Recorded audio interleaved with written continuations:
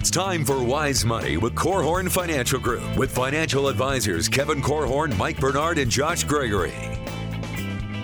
The Wise Money Show is brought to you by the attorneys at South Bank Legal, First State Bank, Diane Bennett and the Inspired Homes team, and Bethel University Adult and Graduate Studies.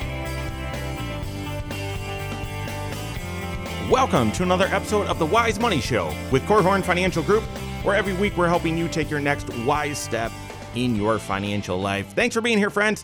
My name is Mike Bernard. I am your host. I'm also one of the certified financial planners on the program. With me in the KFG studios, still missing Kevin Korhorn, but right next to me, Joshua Gregory.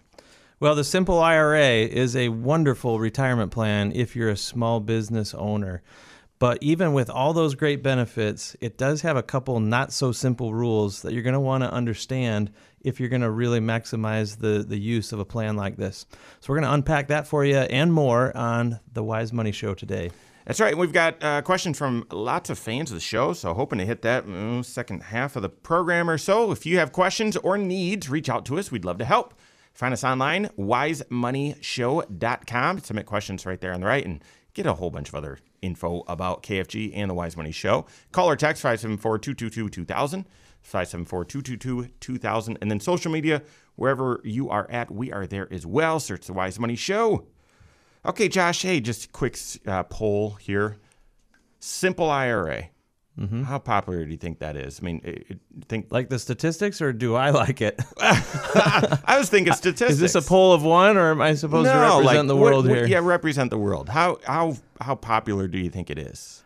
It's got to be a great tool that a lot of people are using. I mean, I think of the small business owner who's getting started in offering a retirement benefit of some sort to their employees. This is often the place you start, right? Yeah. You maybe someday graduate to a 401k if that's appropriate, but simple IRAs, they're all over the place. Yeah, they are. I would have said the same thing, and so therefore, whether you have a simple right now or not, this show's for you because you might have a simple IRA in the future. When I started here at KFG, we had a simple, then we switched to a 401k, we switched back to a simple, now we've got a 401k.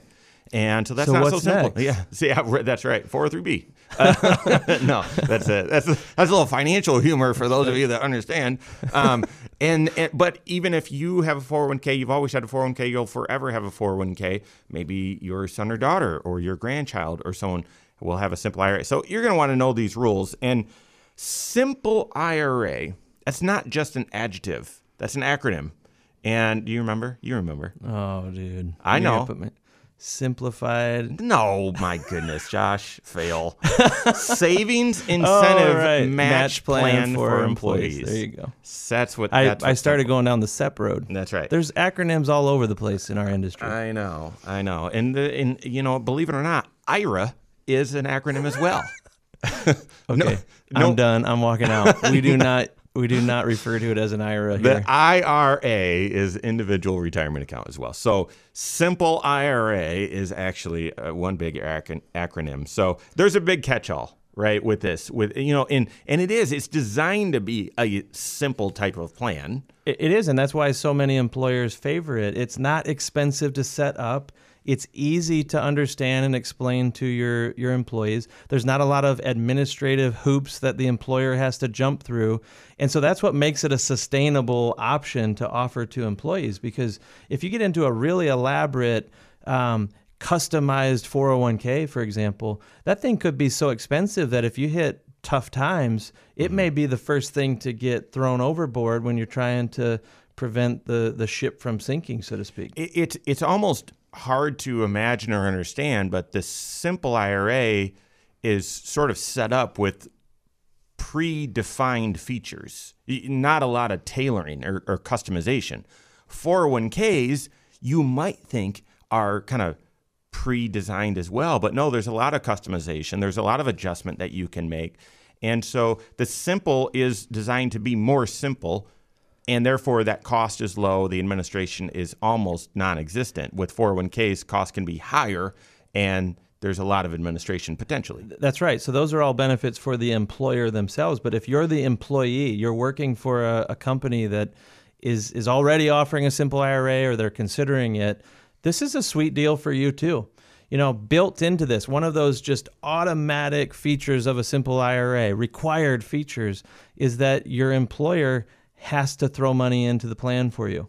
They can do it one of two ways. It can either be a match where you contribute 3% or more and they match the first 3%, or they can do just a mandatory or an automatic contribution of 2% for employees as well. Mm-hmm. That has to be across the board, whether you're contributing or not. The vast majority of them that I see is a match because they're trying to create an incentive for you to do what you need to be doing for your own retirement. And then they're just rewarding you with what effectively becomes almost like a 3% pay raise when they first add this to your compensation package. That's right. So there's a few other features that are simple. There's not a lot of options with them, but there's a gotcha. And that's really the point of the show. When I was thinking of, all right, what do we want to hit? I was dealing with this situation for someone and explaining this. And it's like, yeah, no one knows about this. So we've already said simples are more common than you might realize. And yet there's a very bizarre rule. Can you share what that is, Josh? Let's see if I can make it clear here. Oh, yeah. Let's start with what is more commonly known and understood. When you save money into just an IRA, for example, you're saving for retirement, right? These are long-term dollars that you're not planning on touching until you get out there into the future, and it's going to help replace a paycheck someday. Well, the government has predefined that at age 59 and a half, you are full retirement age at that point. And what that means is when you take withdrawals from just a normal traditional IRA, after age 59 and a half, you're going to pay taxes on those dollars because they've never been taxed before, but you no longer will be subject to a 10% penalty. So that 10% penalty is sort of the teeth that are built into a lot of retirement accounts to encourage people, don't touch it until you get to retirement. Now, transition your attention to this simple IRA that your employer maybe sets up for you and you're participating in it. If you pull money out of a simple IRA before age 59 and a half, you can have that same 10% penalty, or it could be 25% if you do it in the first 2 years of opening the account or initially participating in the account.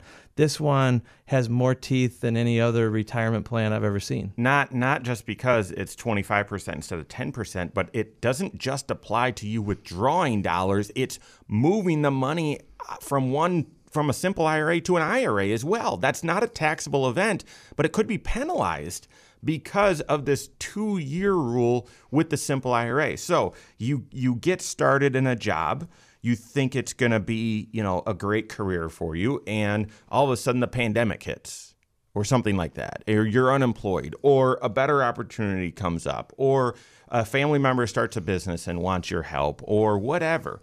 And you've got this simple, a little bit of money in there, and you change jobs. And you think, well, I don't need this, $5,000 sitting over here. Let me roll this over. Wham. So before you roll over, before you make a change, before you make a withdrawal from a simple IRA, your certified financial planner better ask, okay, when did you open this thing? Right. Because there's this strange 2-year rule. I'll explain why it exists here in a little bit. But there's this strange 2-year rule that whether you're withdrawing the money to put it in your pocket or transferring it via rollover or whatever from one account to another, that's going to apply. So you've got to be aware of this. So this, to me, for all the effort they put into coming up with a acronym for the word simple, wow, like this is a shocker. And have you ever seen someone have to pay this penalty? No, I haven't. No, I take that back. I have. Someone who was in kind of desperate times, they had to tap into something, and this was their best idea, and they didn't realize that the 25% applied. We ended up helping them roll money back in to neutralize that pain, but it is out there. It is a trap. What about some of the other obscure rules with the simple IRA? We've got that and more coming up on the Wise Money Show with Korhorn Financial Group.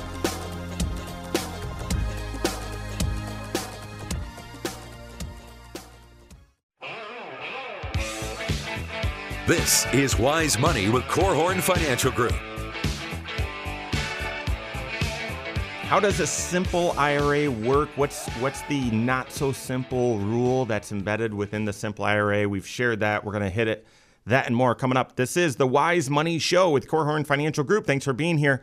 My name's Mike Bernard. Here with me in the KFG studios. No Kevin Korhorn, but Joshua Gregory right by my side. If you've missed anything, every episode of the Wise Money Show is on podcast. Go check it out wherever you listen to podcasts. Search the Wise Money Show and follow us there and rate the show as well. We appreciate that. All right, so the not so simple rule is once you start a simple IRA, the money has to stay there for 2 years. For 2 years from the time you open that simple IRA. It's not like an aggregate rule where, well, I had one in the past and then I stopped. Now I've got another one. It's 2 years, okay? And if you withdraw the money or you roll over or transfer the money out of that simple IRA within those first 2 years, it's a 25% penalty. Why do you think they did this? Just because they're mean? Probably, Yeah, but there may that's be my a suspicion. secondary reason too. My mind went to the fact, so one thing you need to understand about a simple IRA, when you throw money into that plan and your employer throws money into it as well, that money is yours from day one. So if you ever leave the employer, it's yours to take. And that's different than how a lot of 401ks back in the day were structured. They had more of a vesting schedule, which basically said the employer is basically setting up an agreement where, boy, if you leave within so many years, you're not going to get to keep all the money that we as the employer are throwing in there for you. You have to become vested over time in order to keep it all. Well, simple IRA has no vesting schedule. And I wondered if maybe this is sort of a way to, I don't know, encourage people to not leave. It's almost like a built-in vesting schedule. It's not literally. It's just pain. It's teeth. It's consequence if you leave too early. See, that's the closest I could come up with. You have a different perspective? There's no question. It's simply because Congress is evil. There's no question. That's why they did this. No, I'm sure it was lobbying for that very reason, right? I mean, one of the things that makes we've already said this, but makes a simple IRA an actually simple plan to administer is you don't have a lot of features. Therefore, if you have turnover issues or you're worried about employees coming in, getting a quick match and then leaving and running off with your money, then a 401k, you've got a bunch of options to say, no, there's a vesting schedule, meaning I will match this money, but it won't be yours if you leave. With the simple IRA, you can't do that. And so if there was no hook there, then employers might fear, well, I'm not going to put money in this account for you if you don't have anything at stake. So I'm not even going to open a plan. And so I bet the IRS put that in there to say, no. We'll put these rules in to encourage someone to be there for 2 years. Yeah, it seems logical. I've never read that necessarily, but it seems like an obvious. Here's the sick joke, though. Well, if that's then pay the 25% penalty to the employer, right? That's a good point. Then the government they're says, still out the money either way, right? But the government says no. We'll give the money to us. That's a good point. So, That's a good point. Yeah. Hey, I thought of a scenario. So does this apply to you? If you've been working for an employer who has a simple IRA and you've been there more than 2 years, you're past the 2-year threatening period here, this kind of dangerous spot where you could step on a landmine. What about those who have no intention of leaving their employer? They haven't changed jobs or anything like that, but something changes with the employer themselves. Little known fact here, simple IRAs, they are for small businesses, and that's defined as 100 or fewer employees. So if you work for a growing company, maybe you just hired on in the past year, and they are no longer allowed to offer a simple IRA, and they sort of graduate to a 401k, let's say. They're going to roll that out to you, and one of the options available is, do I just move my old simple IRA dollars over to the new 401k plan? Or do I take my old simple IRA dollars and move them to my own traditional IRA that I manage myself? If you're inside of that 2-year period, you may think, well, this event, it's just sort of happening. It's out of my control. It's safe for me to go ahead and move the money. And it could still be a trap for you if you're inside of that 2-year period. So just be aware. Why is the plan changing? If you're inside of 2 years, don't mess this up.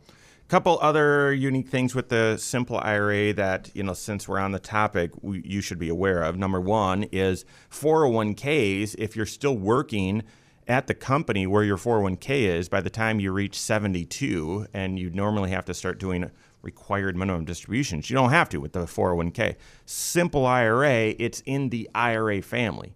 So you do still have to, even if you're 72 still working. And so does that happen frequently? Not really. So why are you bringing it up? Because typically simple IRAs are for small businesses. And so you might have owned and started the small business and you're still working there. And because it's more of a passion, it's your life's work as opposed to a job. And so I actually see people with simples working at 72 or longer. I see that more frequently than 401ks. And so be aware of that. The other big feature that's different, and Josh, you can add some color commentary here or other, is can I get a loan? Can I borrow money? Not every 401k has a loan feature, but you can easily just add that bell or whistle. With a simple IRA, no option. There's no loan. That's right. This is, again, in the IRA family. You can't do a loan from your IRA either, where you're literally borrowing money and paying it back over 5 years or whatever.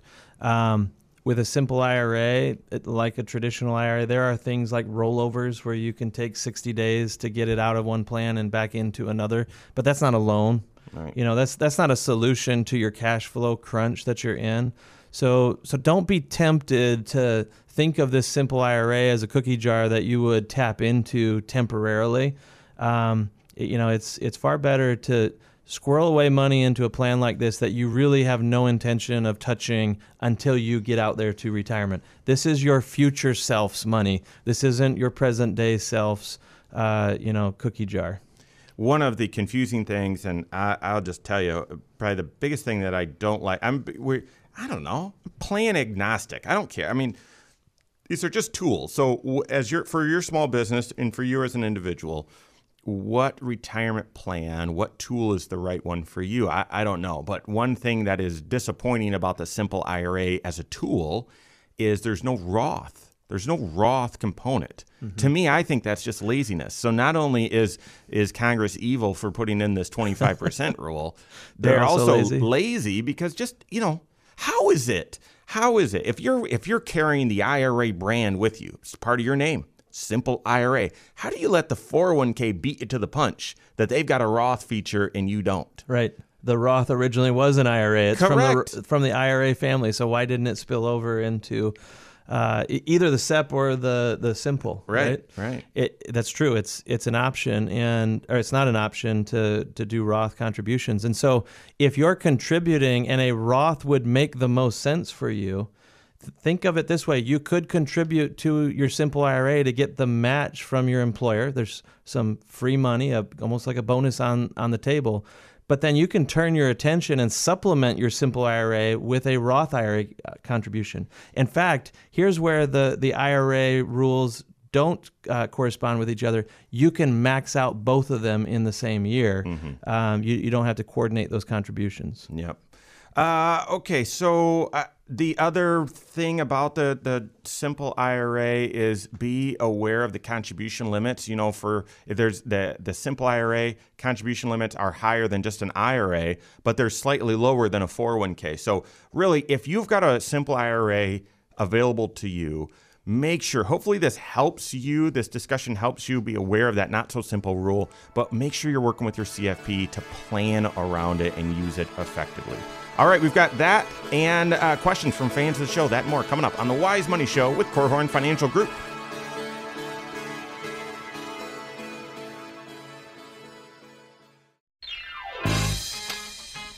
This is Wise Money with Korhorn Financial Group.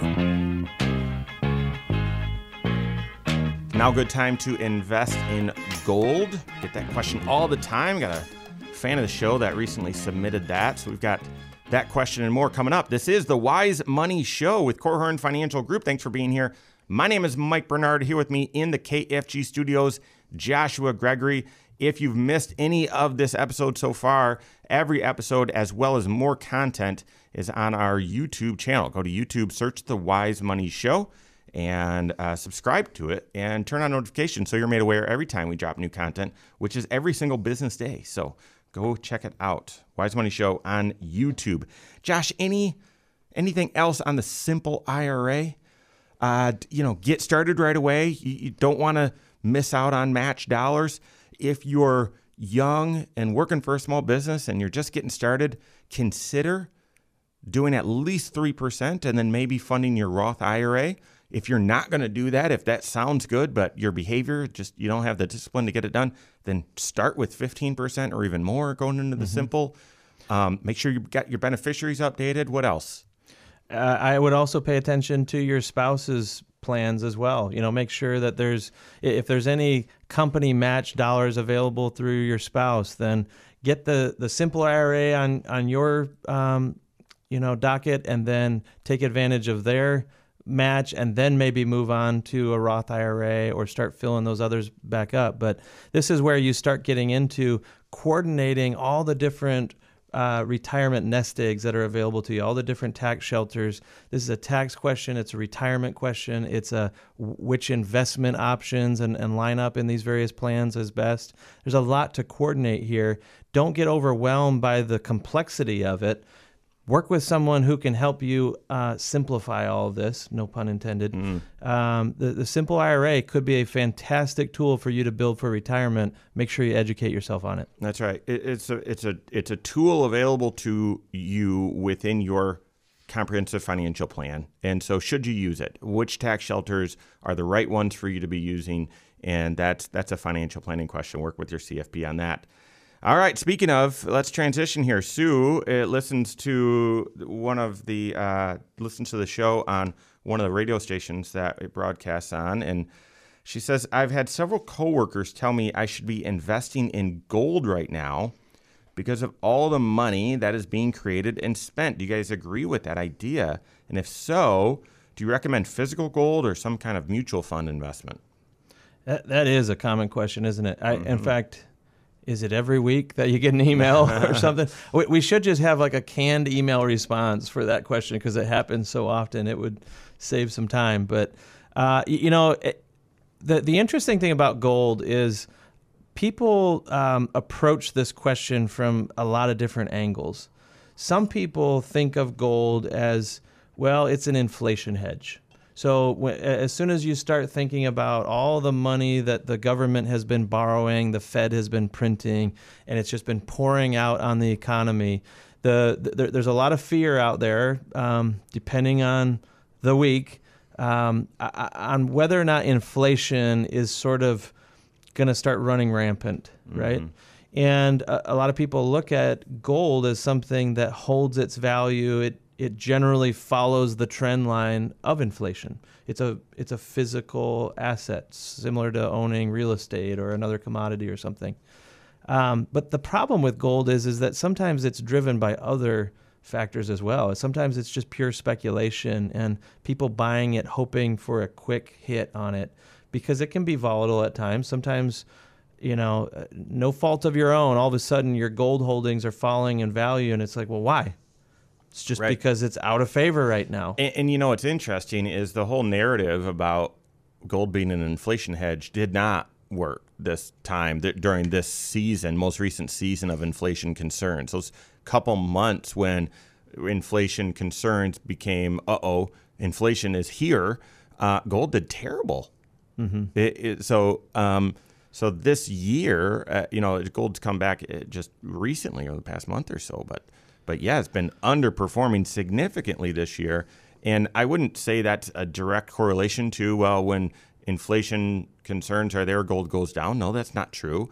But I also wouldn't say, when there's inflation, gold skyrockets. No, I wouldn't say that either. That's right as well. Yep. Right.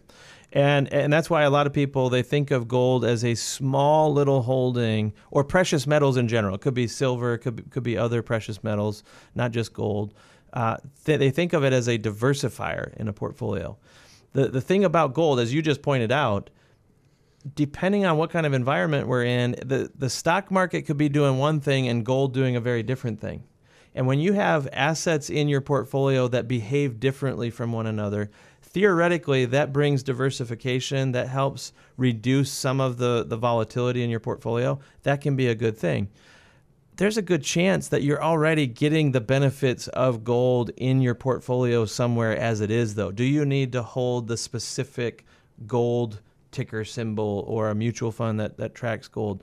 If you're invested in the stock market and have a broad basket of companies that you own, some of those companies are tied to the gold industry, so to speak. Some of them are mining companies, some of them are resellers, and so on. So do you need to go hold it explicitly or individually? Some people just like the comfort of it. So that's the other thing. I like how you started this explanation. Is people have different motives around holding gold, and one motive could be the inflation narrative. We've spoken to that. The other is a financial crash, a financial crisis. And so statistically, how does gold hold up during extreme financial events? Not very well, right? When it's risk off, when all of Wall Street is selling and selling quickly, gold did as well. It did during the fall of 2008. It did during the few weeks in March of 2020. And so it's just like any financial asset. But there's something different with gold where people talk about holding the tangible gold, because if everything melts down, people have wanted gold for thousands of years. So it has some sort of appeal to human beings. Maybe we're wired that way.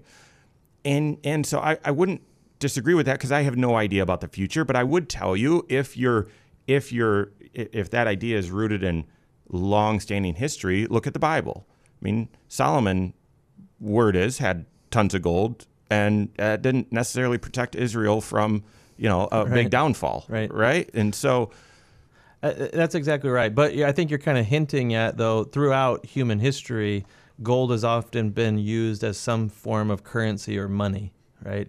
And a lot of people want to hold gold coins or gold bars or whatever, because they think, well, what if that scorched earth scenario kind of happened and the United States or the U.S. dollar collapsed in some way? Like that's the question or the motivation that we often hear behind this. And the assumption is, well, if the U.S. dollar wasn't the currency of the land, then gold could be. I question that one. I don't think we go back to that. I don't think we go back to a gold nobody standard. has any, right? So to me, money is only good if everyone's got some and we can use it to facilitate trade and commerce and things like that. Yeah. Are we going to go off the dollar onto something?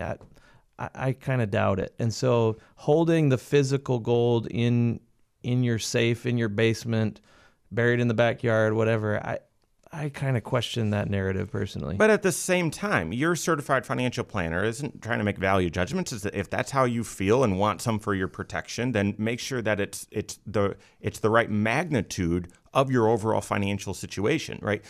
Determine what is the right motive here, and then with that motive and all of your other financial motives or goals, how do they all fit together? And you can find the sweet spot there and work with your CFP on that. So great question, Sue. Got a question here about what to do with some new dollars, as well as a few others from fans of the show. Got that and more coming up on the Wise Money Show with Korhorn Financial Group.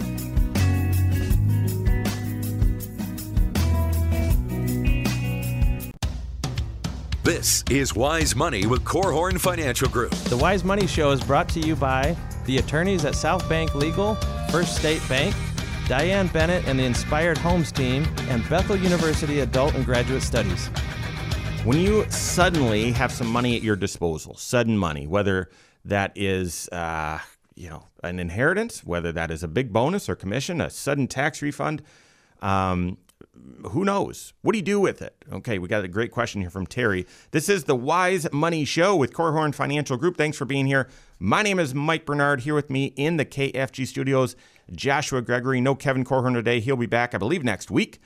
All right, if you've missed anything, make sure you can catch up on the Wise Money Show at the Wise Money Show YouTube channel or online, wisemoneyshow.com. Every episode's right there on an online media player. You can also submit questions there as well. Stay up to date on all other Wise Money content on social media. Wherever you're at, we are there as well. All right, so Terry from Niles, Michigan. After receiving some recent windfalls, normally it's not plural. That's right. Those are good events to string together, huh? I have about $50,000 that I'd like to do something with. My wife and I would prefer to wipe out some debt before retirement, which is about 6 years away. We owe $100,000 on a mortgage. Interesting. So thanks for the helpful info here, Terry. The mortgage is at 4.25% interest rate, so that's interesting. We owe $40,000 on college loans for our son, which are at a 7.9% interest rate, and then $12,000 on a car loan, which is 2.9%. Been considering our choices. We've heard we should focus on the smallest balance first. Others say do the highest interest rate first. Does the potential for student loan forgiveness influence what we should do here? Thanks for your perspective. Wow, what a packed question, huh? Yeah, thanks, Terry. So lots of things referenced here. So congratulations, first of all, on getting some money falling from the sky here, it sounds like. Maybe you went and earned it. I don't know, but $50,000 is a lot of money. That could be a game changer, and especially when you're considering a short-term goal like wiping out some debt like this. But you made reference to the idea of, you're kind of hinting at what we would refer to as a debt snowball approach, where basically that philosophy would say that when you're trying to get out of debt effectively, the most foolproof way is to just start hammering down on your smallest balance first. Because what you're trying to do, a couple things, you're trying to get a win to give some encouragement to your financial life. You're also trying to free up cash flow. So not only do you wipe out a balance, but you're also wiping out a monthly obligation that you no longer have to send to that paid off debt. And instead, you can redirect it to the next balance and start paying extra on that one. And before you know it, it's melted right before your eyes. And then you take both payments that are freed up and you move it to the third. That is a possibility. And it is a very encouraging way. I'll say it that way.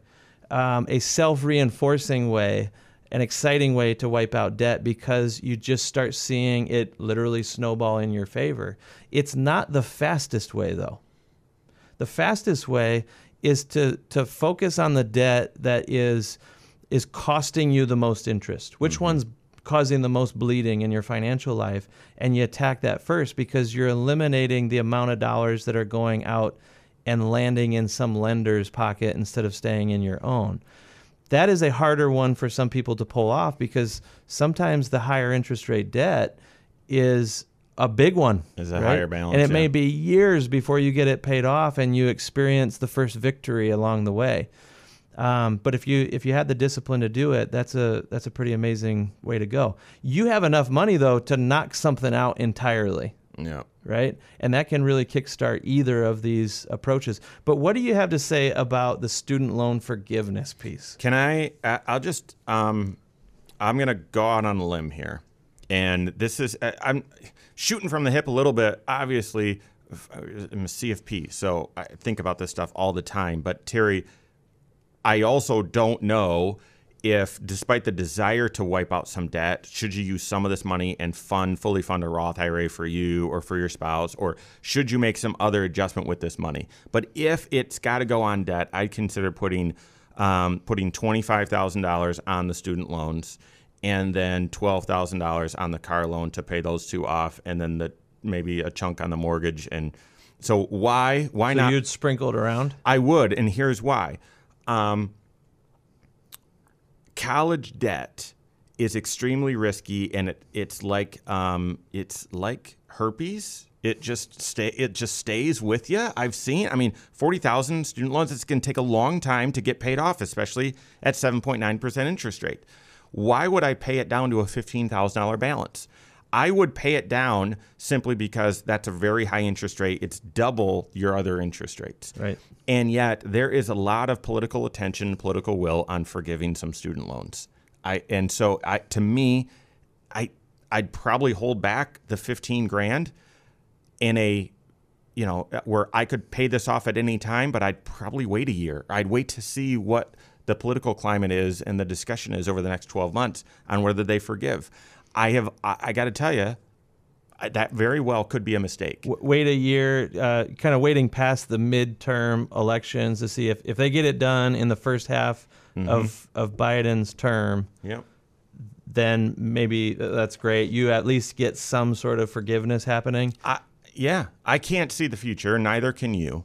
So I don't know. But it certainly seems like there's so much discussion about this, student loans, and there's such a willingness to spend some money and help out the American people right now, whether that's actually providing help or not, but within student loans, doing some forgiveness. There was just recently, a couple weeks ago, there was a comment about adjusting tax rates and how much that money could be used to go towards college.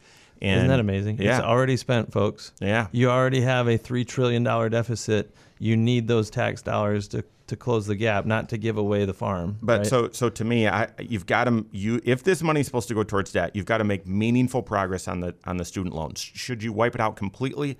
I don't know. I'd consider bringing it down to 10 grand or 15 grand.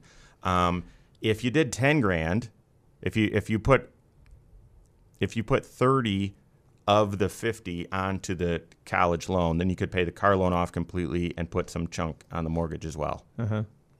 That's interesting. I clearly, if you were going to go pay anything on the parent loans or whatever, first of all, they can only really forgive federally backed loans, right? Correct. So that'd be the first question. Right. Is, do you even have a loan that may possibly, in some strange universe in the future, be eligible for a loan forgiveness? 100%. You seem more optimistic that it could actually happen. I'm more doubtful myself, but we'll see. Republicans are pretty good at caving quite often. So who knows?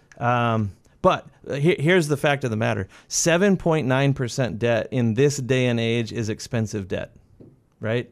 If you said I've got $50,000 and you framed it as I want to go make an investment and I want to earn a guaranteed rate of return, where can I get somewhere around 8%? We would struggle to not laugh, right? Yeah, right. It doesn't exist. There's not a guaranteed rate of return at 8% anywhere on the planet. If you're getting 8%, it's because you've accepted some risk along the way, in other words. But here it is. Terry has it at his fingertips. He could get a guaranteed 7.9% savings by paying down this debt. That's a pretty amazing rate of return. The question I would have is, Terry, if you paid this off and then you found out a year later that the government would have paid it off for you or some portion of it, would that devastate you? Yeah, right. There's some who would say, it's not the government's job to pay that off.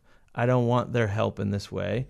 And no, I want the satisfaction of knowing that I paid it off. I borrowed it with the intention of paying it back. I'm going to pay it back. Love that. And what that does for you is that would essentially, 50 grand would essentially be enough to pay off the student loan and the car loan. And now you've got both of those payments that you can apply towards the mortgage and either refinance if you think the mortgage is still going to be there in 5 years, or just make those snowballed payments, that higher payment, to get that thing hopefully paid off within 6 years, which is retirement. Isn't that amazing that you could be just one or two amazing moves away from suddenly being debt-free? And walking into retirement with no debt is very different than walking in with a bunch of obligations. Oh, it's just, financial independence, right? And the other thing that I would say is that last sort of strategy we just shared has a lot of simplicity to it. And that could be a big expense of all of this college student loan forgiveness banter, is it becomes a distraction and it slows you down or someone down from making their great next wise step in their financial life. Because what if something might happen? Therefore, I'm going to keep this herpes on my face a little bit longer. And you don't make as much progress as you could. The potential of wiping out both of those loans, freeing up those monthly payments, having those go towards the mortgage, that's pretty powerful. Yeah. If you leave a little bit of the herpes there, if you leave a little bit of the college loans there, you still have that monthly payment. That's right. You haven't eased your cash flow in any way. Right. So, fascinating question. And obviously, at the end of the day, this needs to be part of your overall financial plan, because you hit the nail on the head right out of the gate. You said, well, is there actually something different that would be even better than all these choices you have? The option that isn't readily available to you, it's your certified financial planner's job to help you uncover those and move you towards the goals that you're trying to achieve. Christopher in Orlando asked a great question. We've thought about doing an entire show on this. Maybe we will. Should I opt out of the new child tax credit advanced payments that are being direct deposited into people's bank account if I'm not confident that I'm actually eligible for them? Isn't that interesting? So basically, the most recent stimulus has basically pushed through higher child tax credits for this coming year for some people. Not everybody's eligible. And not only are that, they want you spending that money now, so they're putting it out into people's pockets, direct depositing it into bank accounts so that you'll get spending it. If you want to opt out, I actually went in to opt out, and it was one of the most gross, awful experiences of my life. I did a whole video about it. I was shaking when it was done. Yeah. It made me so mad, and I felt like I had just done something so foolish.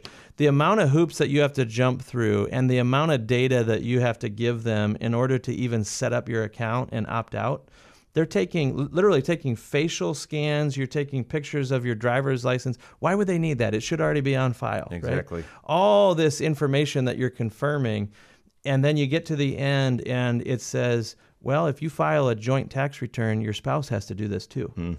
So all that work, it took a long time, and I'm still not any closer to having it done. So I've been telling clients, don't opt out. If you think you're not eligible, just set the money aside and assume that some portion of it might get paid back at tax time.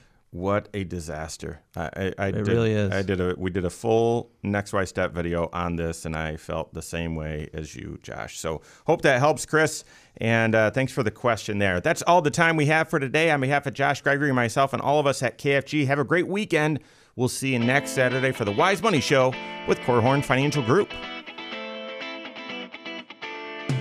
Securities offered through Silver Oak Securities, member FINRA/SIPC. Advisory services offered through KFG Wealth Management, LLC. Doing business as Korhorn Financial Group. KFG Wealth Management, LLC and Silver Oak Securities Incorporated companies are unaffiliated.